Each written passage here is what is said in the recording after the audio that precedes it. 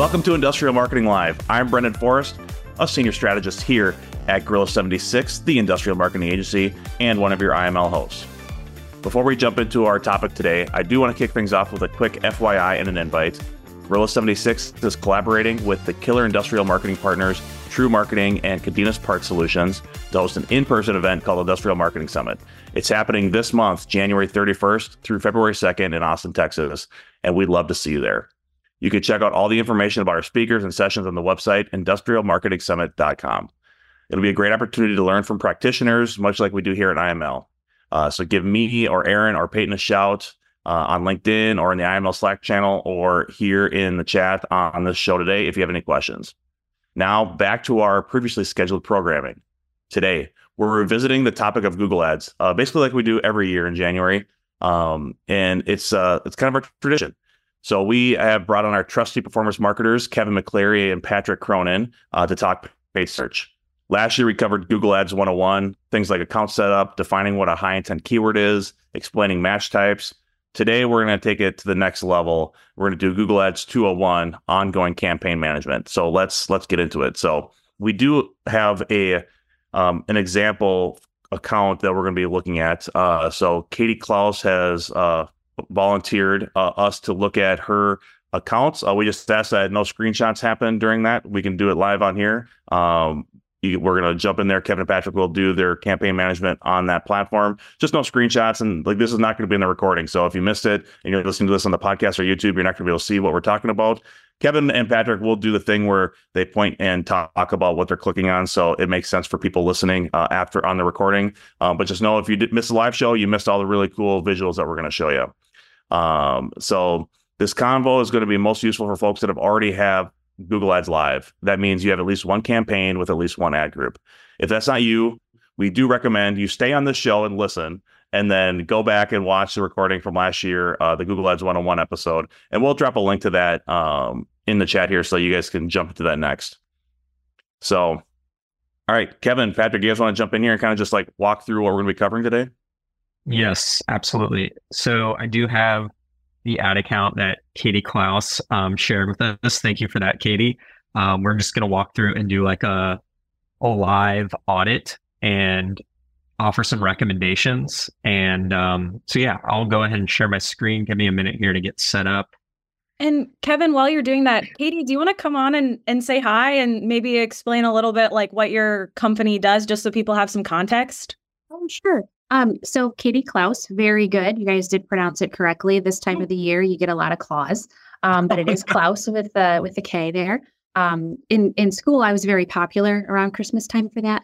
But yeah, so you guys had put a call out on the Slack channel looking for a guinea pig account to kind of play with, and I was like, ooh, me. Like, we run Google Ads, but definitely not an expert, and would love the feedback. And I'm a little nervous. Like, do I need to be prepared to defend, kind of what we did? But I think it'll be a good thing. As a more industrial marketer, it is so different from, consumer marketing. And sometimes I think a lot of what we find online is more consumer geared. Mm-hmm. And so trying to kind of look at Google Ads and one of the things that we were falling into was we were kind of skewing consumery when really we need to be more industrial and marketing and manufacturing. So I was really excited for the opportunity.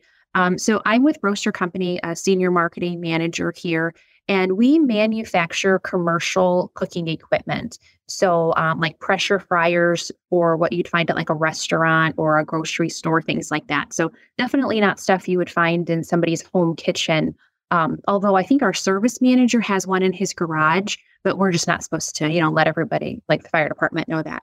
But so it's definitely geared toward, higher end chefs, restaurateurs, business owners, things like that, people that are looking to bring fried chicken into their establishments. So what you're saying, Katie, is this is a B2B sale.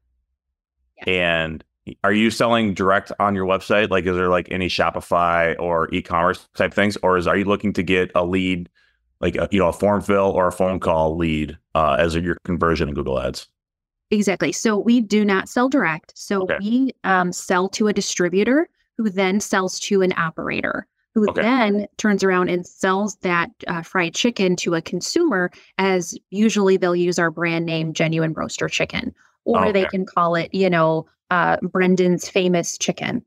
They can do it that way as well. So it just kind of depends. But doing that B to B to B to C sale, it's hard. And how do you do the marketing for that? So that's why I love this community. And it's definitely those like-minded people that are experiencing some of the same things that I do. So I love the IML community for that. Well, thank you for sharing your platform with us, Katie. We're looking forward to this conversation. So Kevin and Patrick, you guys get into a Google Ads account for the first time. What are we looking at? Yeah. So I'll go ahead and take the lead, but Patrick, feel free to just be off mute and step in at any time. So when I open up an ad account, like, yes, there's all kinds of data we can look at, all kinds of buttons to press. But I think what I like to do is look at the setup and the settings to begin with, because that might actually tell us like why some numbers are too high or too low. So I'll say right now, the pretty colors on the chart are looking pretty good. They're not looking bad. That's right.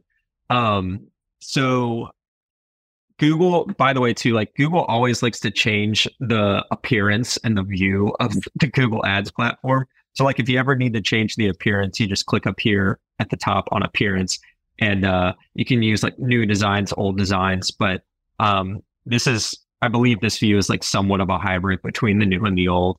But so I'm just going to pull up the main campaign that you seem to have here, Katie, this pressure fryer, Matthew. And then I'm going to click into the ad account settings on the left. And the first couple things I look at is which networks are you running to? It looks like you have search network and display network turned on. Are you intentionally wanting to run ads into the display network?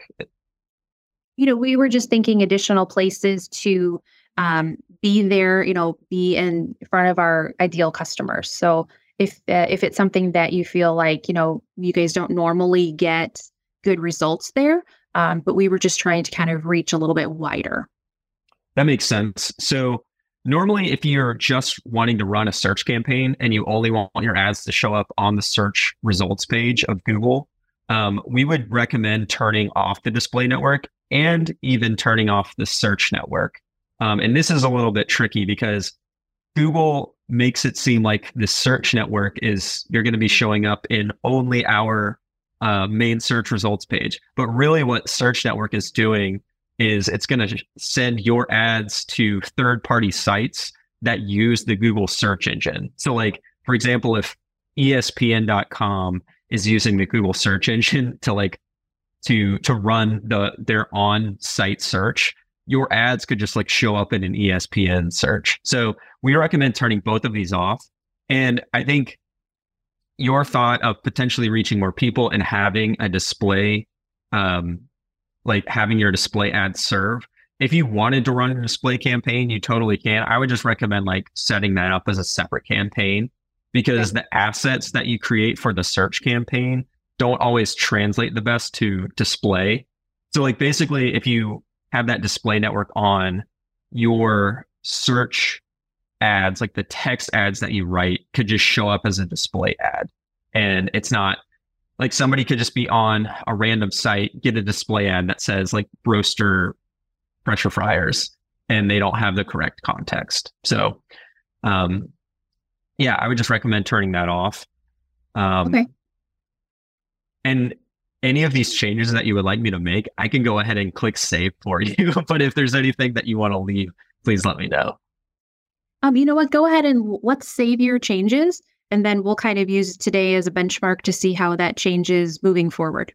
Awesome. Cool. So I'll click save there. Oh, okay. It's not going to allow me to do it, I guess, because I don't have the proper admin access, but that's okay. Oh, okay. I'm making good notes. Awesome. I also like to look at the bidding strategy.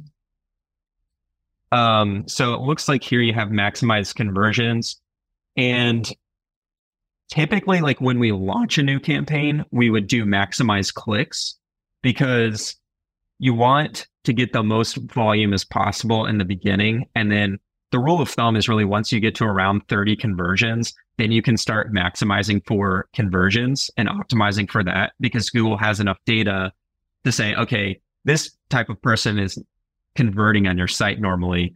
So we're going to make sure we target those. But I think in your case, you have been running this campaign a while and you are getting a good amount of conversions. So I think keeping it at max conversions is good. But for y'all that like are just starting out or have not run a Google Ads campaign yet, if you're building it out, I would recommend going with max clicks. And that's just so Google kind of learns who your audience, your target converters are.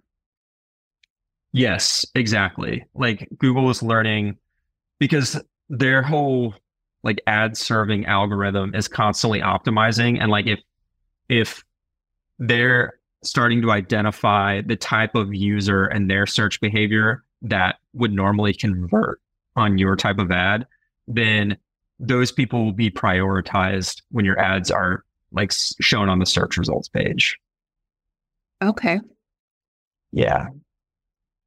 Kevin, we just had a question in the chat from Jared Beasley. When on a limited budget, do you recommend setting a maximum cost per click? Ooh, max cost per click can be tricky because you don't want to really start out with that because you can almost be taking a shot in the dark. Like you can go into the Google Keyword Planner or SEMrush and see the average cost per click or top of page cost per click.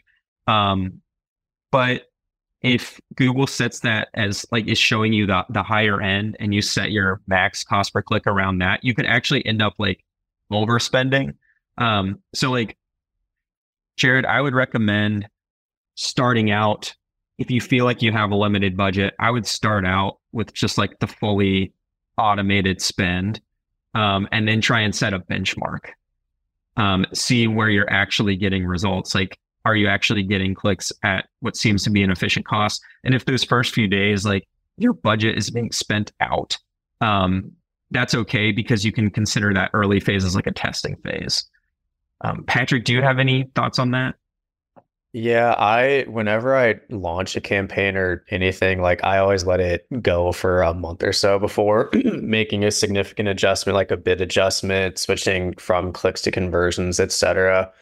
Just because Google does need a blueprint, especially for the like switching from clicks to conversion thing. Like there's some people in here who their business gets 5 leads a month on paid search because they have a super high ticket. Average ticket value, and then some get way more. Think of it as like Google is almost like an FBI profiler. If you only get 2 conversions a month and you tell Google to optimize for conversions, that'd be like telling like the FBI the guy has brown hair. He's not going to be able to find more people that convert.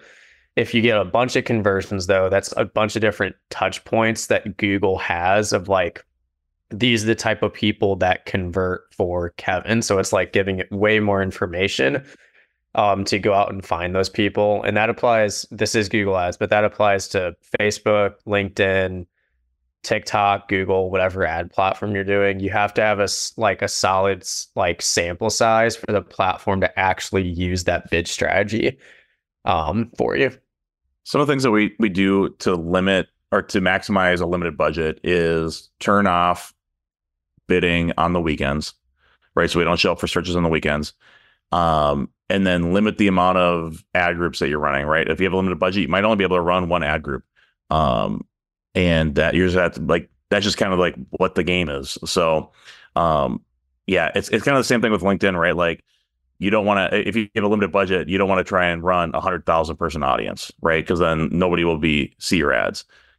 It's kind of the same thing here, right? You want to make sure like you're showing up for the searches when they happen on your high intent keywords. So limit the amount of keywords and ad groups that you're running in a campaign to help maximize the budget.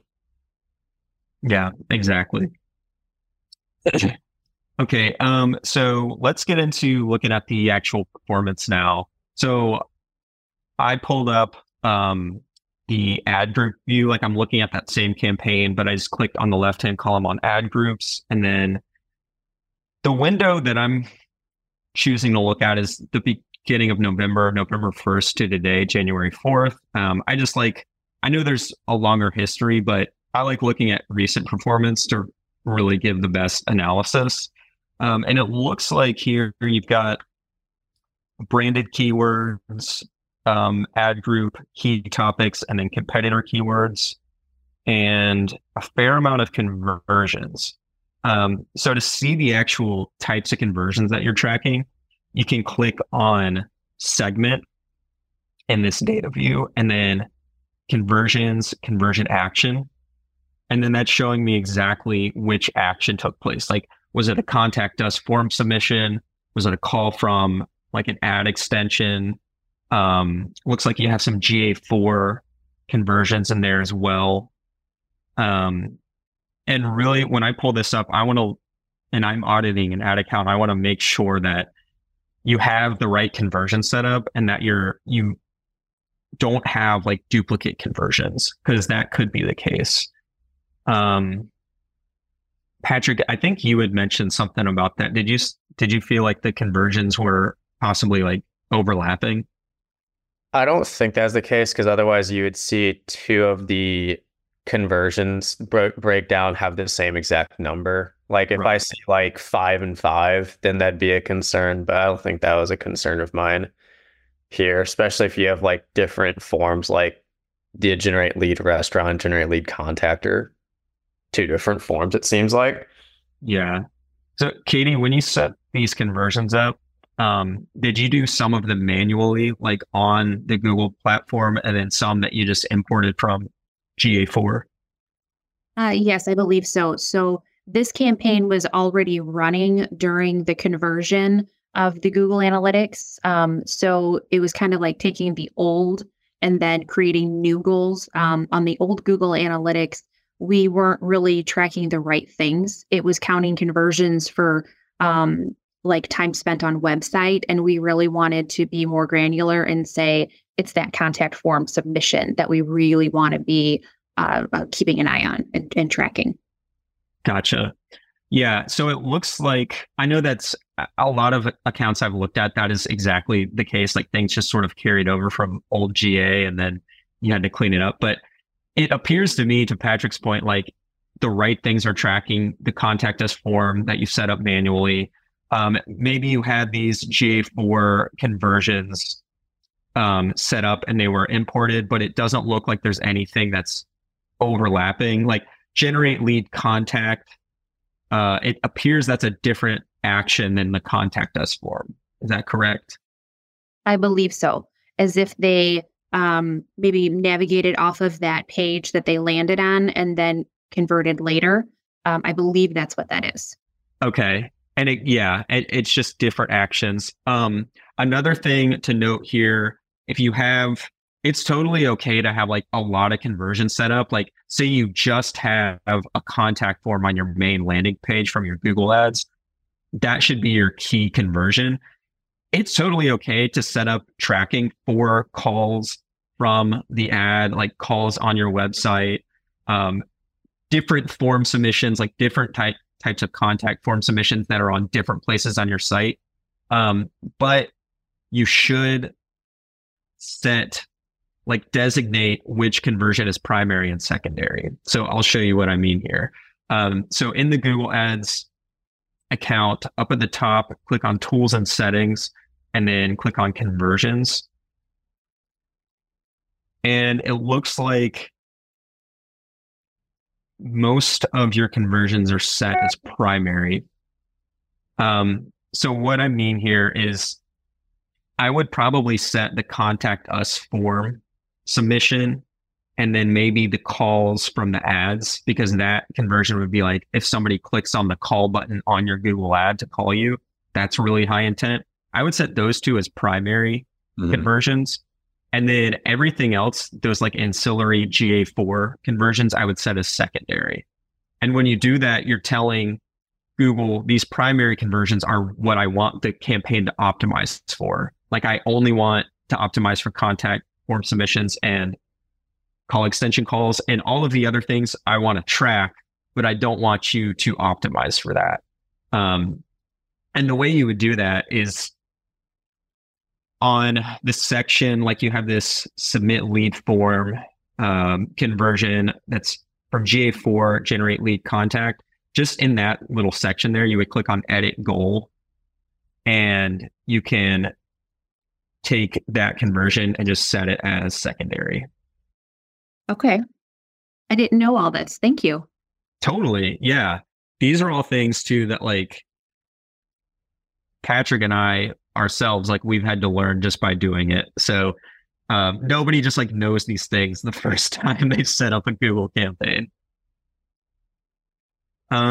Cool. So that covers a lot of the like main setup things that we like to look at. Now we can look at the overall performance. Patrick, I know you had taken some notes on individual performance. Did you want like to focus on any individual aspect of that, or I can just dive in to like click-through rate and then look at search terms and search impression share? No, I looked at a lot of stuff in the overview section, like devices, demographics, and stuff like that. Yeah, we can take a look at that. So I think I may have narrowed it down to one ad group, but of course the email that I sent to myself, I didn't list it, and I didn't list what date range either. So I really set myself up here. But one thing, it's like whenever I'm trying to audit performance, this is the page that I go to first. And then when I see like a specific area that's lacking or doing really well, then I kind of use the side toolbar on the left to drill down. So I think it may have been a specific campaign. What date range are we looking at?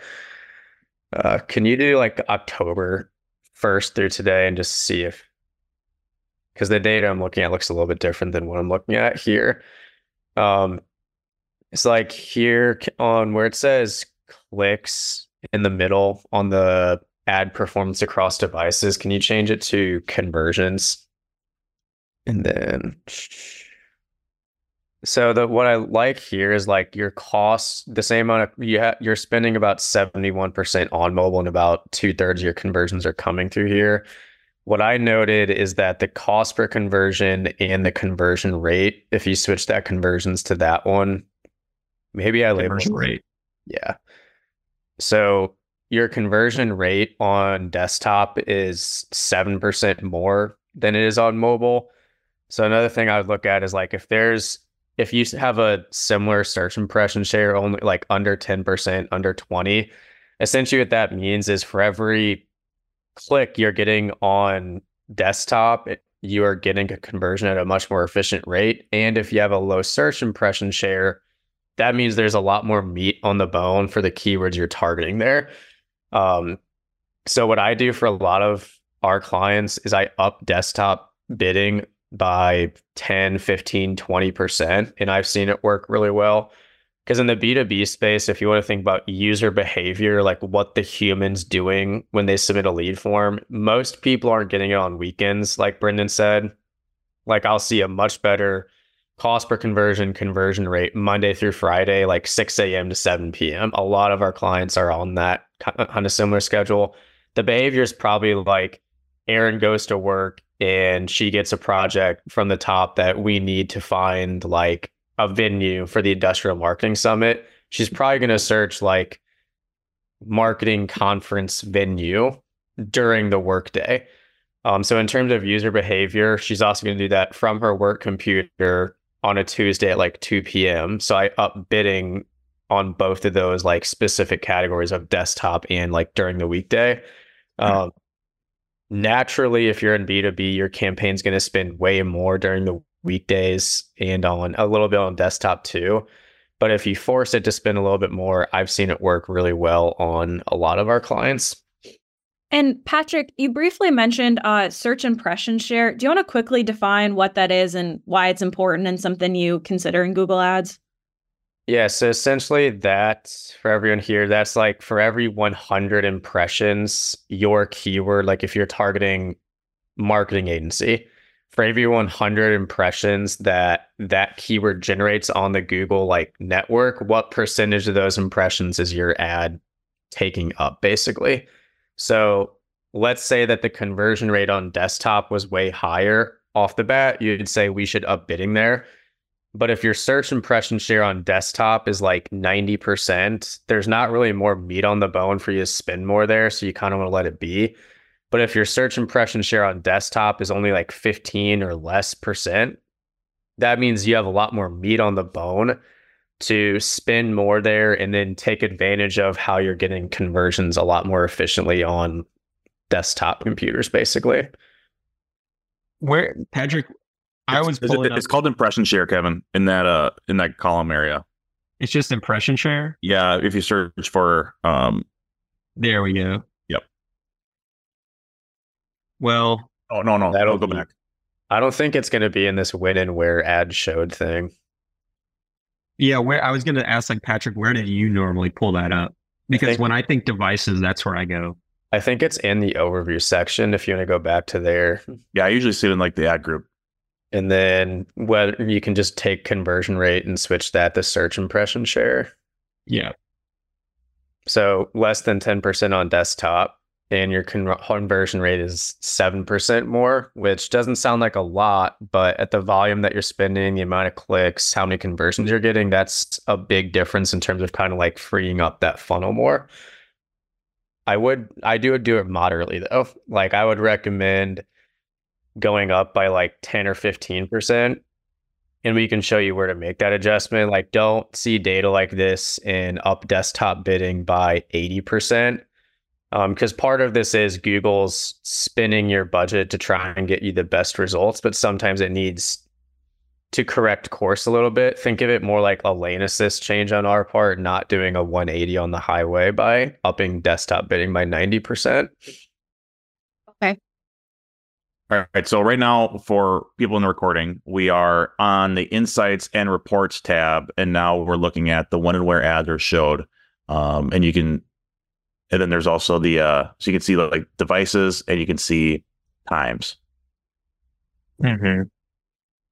Yeah, and it's showing the device breakdown of the performance, like total number of clicks, click-through rate, cost per click, conversions, cost per conversion. And like to Patrick mentioning bid adjustments, you would do that in this section. There's like a little column where if you want to increase the mobile bid adjustment, you can do like 10%.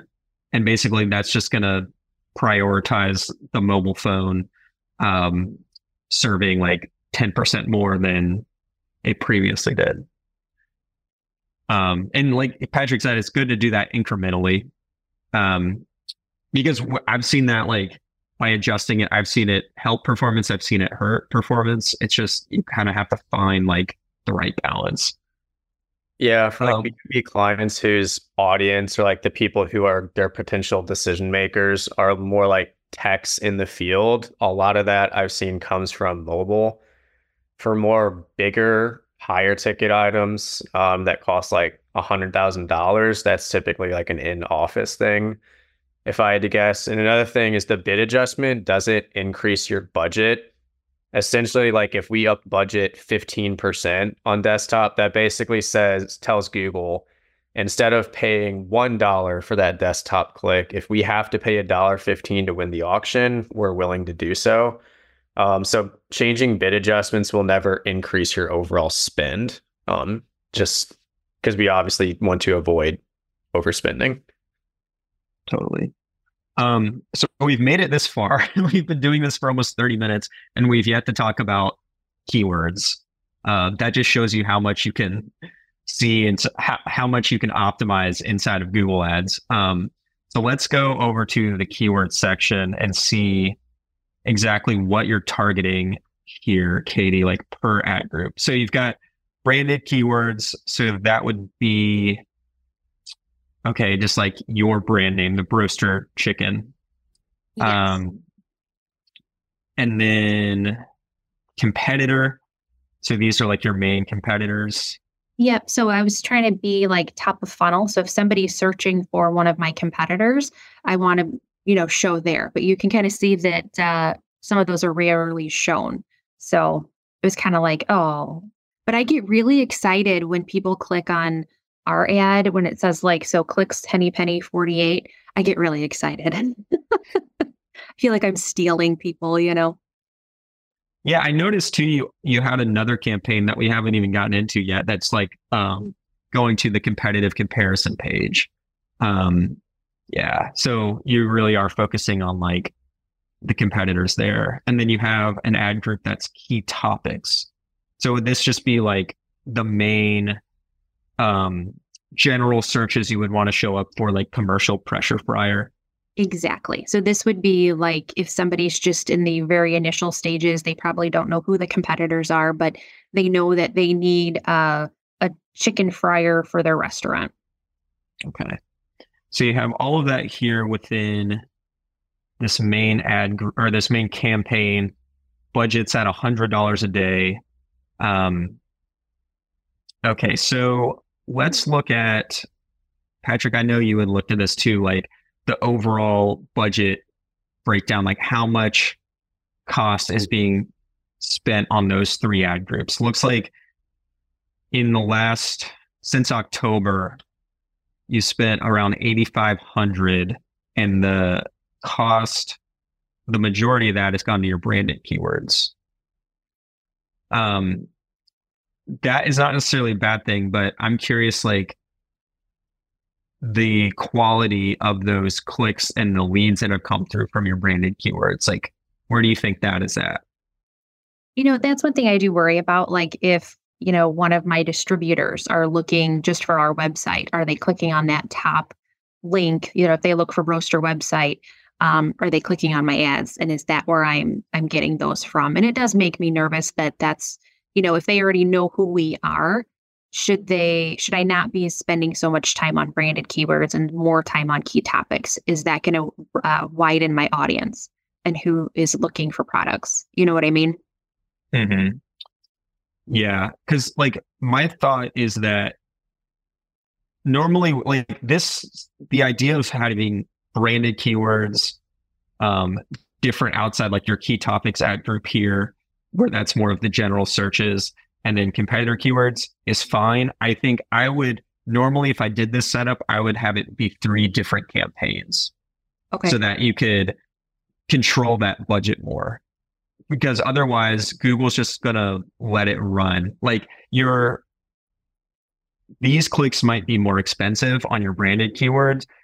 So Google's gonna prioritize that and put more in that budget. But if you would like to tip the scale a little bit more, like targeting these key topics, these other search keywords are more high value, and those leads that come in are longer lifetime value, more valuable than just people who already know who you are. I would put more budget on that. Okay, so I can't set that from within here, that ratio, they're prioritized equally. It's really best to do it at a campaign level.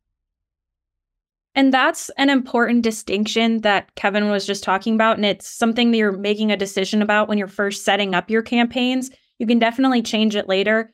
But in Google Ads, you can organize keywords into ad groups, and then you can organize ad groups into campaigns. There's kind of those 2 different levels. And you cannot set an ad group level budget. So if you want to have 1 campaign and 4 ad groups, you're setting that budget at the campaign level, and Google's going to distribute it how it sees fit amongst those ad groups and keywords. Could be based on your bid adjustment, what's getting the most volume, things like that. You have less control over how it's actually distributed. Sometimes that's a good thing. Like Kevin was just looking at the breakdown of where the spend gets allocated. That can tell you a lot. But like he was just saying, if you want to control, say for like a branded keyword ad group, how much of your spend is going towards that, you would need to separate that out into its own campaign. Okay. Is it true that, and hopefully everybody finds value in this question, that you should always search for your own branded names so that way your competitors aren't doing it instead? I think it depends on the space. Like sometimes, like some B2B spaces are way more cutthroat than others. I think it's, especially for direct to consumer, that's way more cutthroat than B2B. And also the brands aren't in B2B aren't as like out in the open as like, say, a Coca-Cola, right? Like people are searching more for the problem or product type, not as much the brand name. I will say, I would, like Kevin said, I would definitely set the branded keywords as their own campaign, because in terms of like, we talked about message matching sometime this year, it may have been last time we did Google ads, but like when you have a keyword such as the branded ones that are Broaster XYZ, Google sees that if someone searches Broaster chicken, you have the best message matching for that search term of anyone on the internet. So it's going to put you at the top of the page no matter what, probably, and you're probably going to get the click.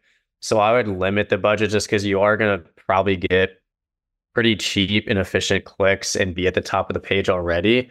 So if you're wanting to get like new business and people that you haven't worked with before, you probably want most of your budget going towards like the competitor one or key topics. The amount of conversions you get and stuff might go down, but it'll be more new business most likely. Okay, I see what you're saying. I will say here too, so I pulled up now the search keywords on the left-hand side to see exactly which keywords Katie's targeting here. And I will say we haven't taken a look at like the conversion setup yet to make sure everything is like set up and firing correctly. But if this is correct, I mean, you're getting contact us form submissions from your branded keywords at a really, really outstanding cost, like a 16% conversion rate. Like if that's correct and that's accurate, that's amazing. And I don't think you need to be spending as much budget as you do to capture all of that, to Patrick's point. I'll say the one thing that from the strategic side that concerns me about like keywords like broaster chicken and broasted chicken is, are those leads actually high quality? Are those conversions high quality? Do they lead to you selling your pressure fryers, Katie, right? When I see a keyword like broaster chicken in an exact match, that is hungry Brendan looking for broaster chicken to go eat, and not necessarily looking for an oven or a pressure fryer or a piece of restaurant equipment. So that would be something that I'd be a little worried about, because you're spending, since October, you spent almost $2,200 on the word broaster chicken. And if that is only people looking for, like they're filling out chicken lead forms, that's probably not a great place to spend the money. I hear what you're saying. I read all the leads that come in, and I would say probably only 5% are people looking for a restaurant. Usually it is looking for a pressure fryer. Oh, okay. Our terms kind of think like Kleenex. It's a branded term, but it means facial tissue. That's kind of how fried chicken and broaster are. Okay. But I can see why, you're concerned there, definitely. So now I'm pulled up. I see some good questions come through in the chat, and I'll get to those in a minute. But I wanted to pull up the search keywords that you have here for your key topics ad group, which is really you're targeting things like commercial deep fryer, pressure fryer, commercial pressure fryer. I did notice you have commercial deep fryer set at broad match. So like for the audience, a refresh run match type. Broad match, if you set a keyword there, you're leaving it pretty open to allow Google to show your ads on like anything even remotely related to commercial deep fryer. So like someone could search deep fryer and your ad might show up.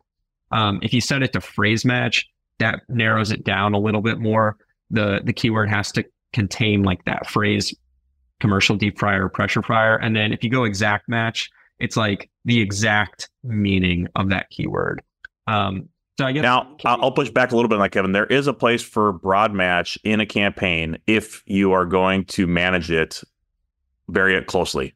Oh yeah, that was like, going to be my point. Okay, yeah. So from what I've seen is, Google's very smart. Like they have amazing algorithms. They know what people are searching for, right? So if someone's out there searching, for different ways to say roasted chicken and pressure fryers and all this stuff, after 8 or so searches on a broad match, they're probably going to start showing your ad, even if it's not the exact keyword that you've set up, because they can kind of put 2 and 2 together on that. But you have you're going to get a lot of really bad keywords that are in there, right? Like it's going to show you for a lot of different a lot of different terms that aren't related to your business. So you have to be in that search terms report doing a lot of negative keywording to make sure you're only showing up at the right time. But it does allow you to maybe let Google's algorithm work a little bit for you, and it costs less, but it just takes a lot more management time. Yeah, it does. And that's like my question was going to Katie would be like, are you getting searches? We can look at your search term report, but are you finding that you're getting searches for like an air fryer or something like that? So we used to a lot. And we've gone in and hopefully if you look at those, you can see some of those negative terms. So we should have that cleaned up, but I think that's a great thing to show everybody that how to do that, so you're not skewing to consumer. Exactly. So, for all of you listening at home, to look at your search terms report, you can, on the left-hand side, click Insights and Reports, and then click Search Terms. And then basically, this is just going to show you not all, but most of the search keywords that people are searching when your ads show up. Google will hide some keywords sometimes. Like sometimes it'll show that you have total like 50 clicks, but then it only shows you like 25 of those clicks, the keywords. But so it's not all 100% accurate, but it's pretty close. But like you can scroll through here and see how relevant are these searches. I like to filter the columns by clicks just to see like which keywords am I actually spending money on at first. And looks like, so you are showing up for just pressure fryer, chicken broaster for sale, commercial pressure fryer. Like, have you seen anything recently, Katie, that seemed completely irrelevant? Not recently. And it might be, I'm thinking of our old campaign where we were showing for like Ninja Foodie, kitchen countertop fryer, where we were way skewing so consumer that I turned off the campaign. I was like, we are spending money for nothing. So this campaign, I think, has kind of addressed a lot of those concerns. But you might be able, if you keep going, like this donut fryer, we don't fry donuts in our fryers. You can buy a $50 countertop fryer, or, you buy a $30,000 fryer from us. You wouldn't, do that for donuts. Yeah, that's a great point. Donut fryer. So you could, what I like to do when I find something like that, right from the search terms report, I'll select that keyword. And then there's like a blue banner at the top. You can click add as negative keyword, and you can add it as a negative exact match keyword. But while I'm doing this, like while I'm scanning the search terms report, I'll negative those things out as exact match, but then I'll open up like a separate note and write down everything that I'm negativing out. And if it's something like the word donut, like you don't want to show up for any searches involving donut, I would add donut to my list. And then after the fact, I would go back to the negative keyword list, which you would click on the left-hand side under keyword tab and then negative keywords. And I would click the blue add button and then add donut as like a broad match keyword. So that way you're getting the exact match and then the broad match. So then from then on in the future, you're not getting any searches involving donut or air fryer, Ninja, or whatever it is. Looks like you've done some of that already. Okay. And I think Katie brings up a really good point about how when she was seeing that in the past, she just turned off the entire campaign because there was like too much that was a bad fit. And I think like there can be a certain point where it's unmanageable, right? Like certain products are going to be too similar to like the consumer version, and maybe Google Ads just isn't the right channel to try and reach those people. I don't know, Brendan, Kevin, Patrick, if you have thoughts on that, if there's kind of a point of no return for campaigns or like struggles like that. There have been times where we have taken over a campaign and there's just like way too many broad match keywords. Like there's 100 keywords and they're all broad match. And I think, at that point, I would just like start over, like start a new campaign. Like there are some things on Google Ads that are fixable. Like if, say, for example, you're listening to this, you already have a campaign set up and you feel like there are recommendations we're making that you could implement. Like there are things that are fixable. You can go in and change a keyword from broad match to phrase match if you think that would help. You can change your like your bidding optimization. But if things are kind of flying off the rails and you have conversions set up incorrectly and you're counting page views as conversions and not actual form submissions, or you just have hundreds or thousands of keywords that you're targeting, it's best to just like cut that out, turn that one off, start over with a whole new strategy. I think less is more when it comes to keywords, right? Like there's probably only, maybe 10. For a lot of clients, like I'm running like 5 keywords for, some even just one. And actually the one client that we run one keyword for, we've been doing it for a year. It's one of our best performing Google Ads campaigns that we manage at Gorilla. And it's literally one keyword, a phrase match keyword that just kills it like over and over again. It just delivers really high quality leads all the time. So don't feel like you have to go through there and like Kevin said, have 10,000 keywords or some crazy number. Especially broad match is like, who's managing all that? Who's like doing all that search term report? Like if you're doing broad match, probably like 1 or 2 maybe is enough for someone's full-time job almost. Yeah. I saw a question come through too, like how often do we do this? How often do we do maintenance on a campaign, paid search? And I guess the reason we started with all of their initial campaign setup and settings was to show like if you have your settings in the right place to begin with, it's going to make things much easier for you down the line. Like when we launch a campaign, I usually like to go in and look at the search terms report every day for a couple weeks to make sure we're not burning through and wasting some ad spend. I like to negative things out that are irrelevant and all of that. But the longer that you have that campaign running and building momentum, you could hit a point where in a few months, it's like a well-oiled machine and you're not having to do nearly as much maintenance. Maybe go in once a week, once every other week. It's definitely recommended that you do this regularly. Don't wait for like once a month. Don't wait for every quarter.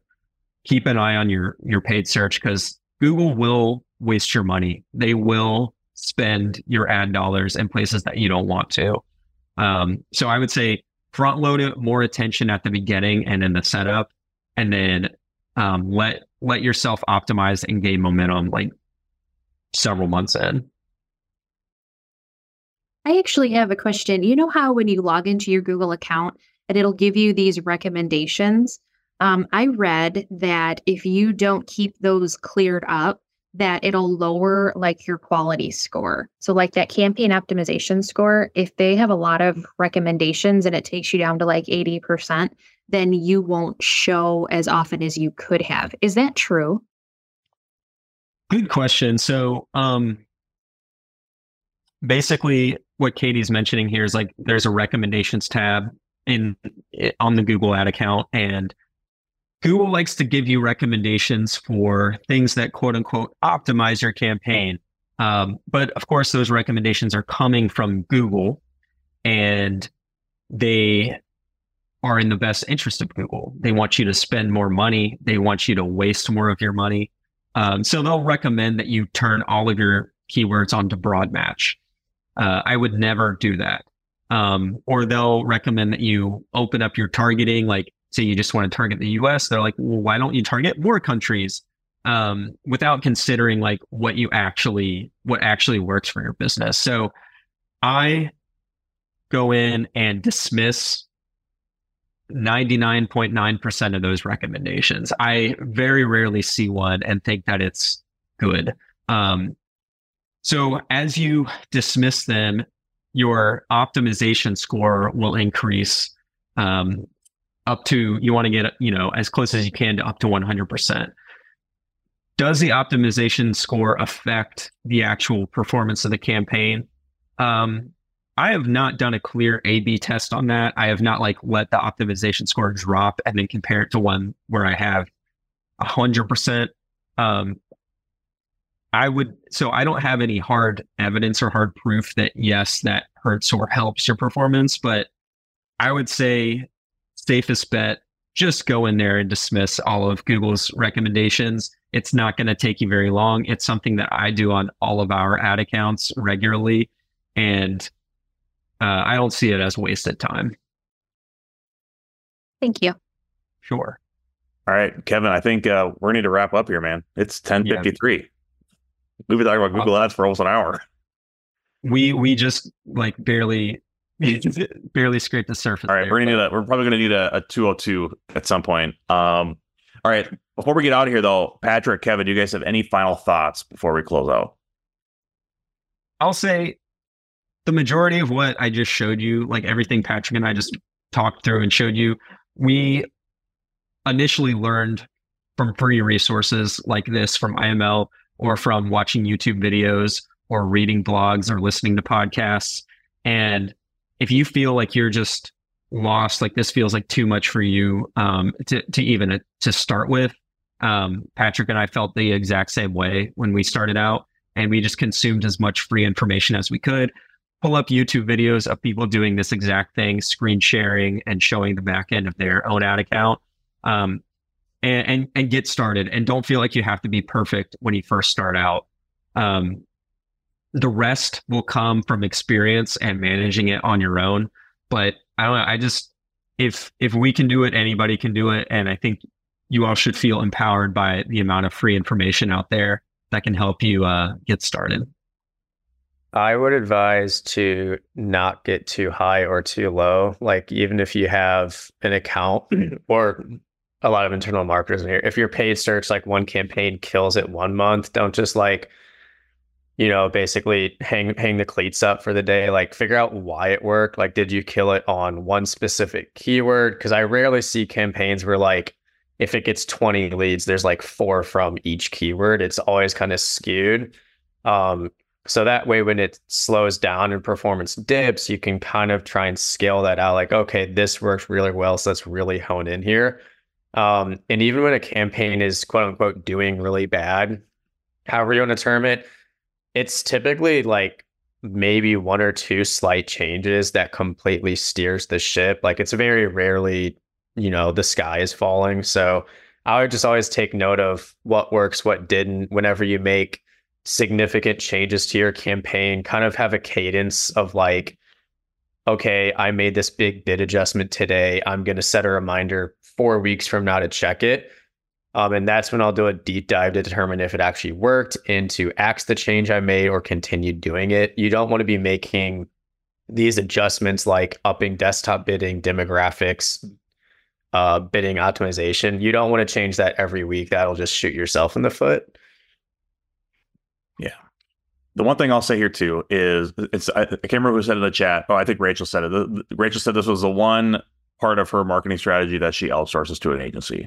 And that is a totally viable strategy, right? Like, we did cover a lot of here, and it can be a lot like to try to come in here and make like the most optimized campaign. So it is not, it's not a weakness on your part if you have to bring an agency partner to help you to manage your Google Ads campaigns. The one thing I would recommend, there are 2 things I would recommend if you bring an agency partner in. First thing is make sure you are educated so that someone's not blowing smoke up your you know what, and pulling the wool over your eyes and doing all that stuff, right? So be educating the platform so that you can have educated conversations and really vet out who your partner is going to be. And then if you bring an agency partner on, make sure that you own the ad campaign, right? Or you own your Google Ads platform, right? There's some agencies out there that hold on to that information and won't give you access to your own platform. You maintain ownership of your platform, give your agency partner access. It is your data. It is your money. It is your business. You own your own platform. And I'd say the same thing if you bring on a partner for LinkedIn and Facebook. You own the platform. You own the data. You give access to your partner to help you manage your campaigns. So just, it's okay to bring a partner on. I think it's a good thing to bring a partner on. We recommend it at Gorilla, obviously.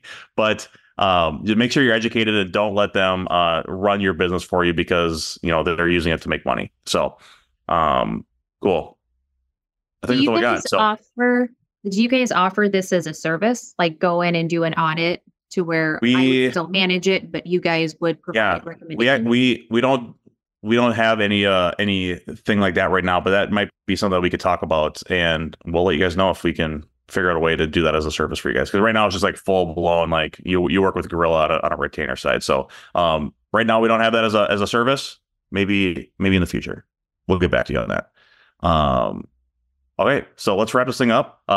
This is your invitation. So make sure if you're interested in our Slack community, please drop a DM to any of us or hop here in the chat and we'll get you access, right? I think we have almost 300 industrial marketers in Slack with us right now. And, we're doing a bunch of cool stuff in there. We continue this conversation about Google ads, about LinkedIn ads, Facebook ads, marketing strategy inside of the IML Slack community. So make sure you join us there. Like we said earlier, if you're interested in coming to Austin and hanging out with us in person, get your tickets now. We're less than a month away from Industrial Marketing Summit. So get your tickets, join us in Austin. And then on our next Industrial Marketing Live, we'll be welcoming back Beth Bauer as our special guest to talk about industrial websites. You'll get to hear her tips and advice for how she's evolved FullertonTool.com over the years. Make sure you join us there 2 Thursdays from now at 10 o'clock Central Time. Thanks everyone for joining us, and we'll catch you on the next IML.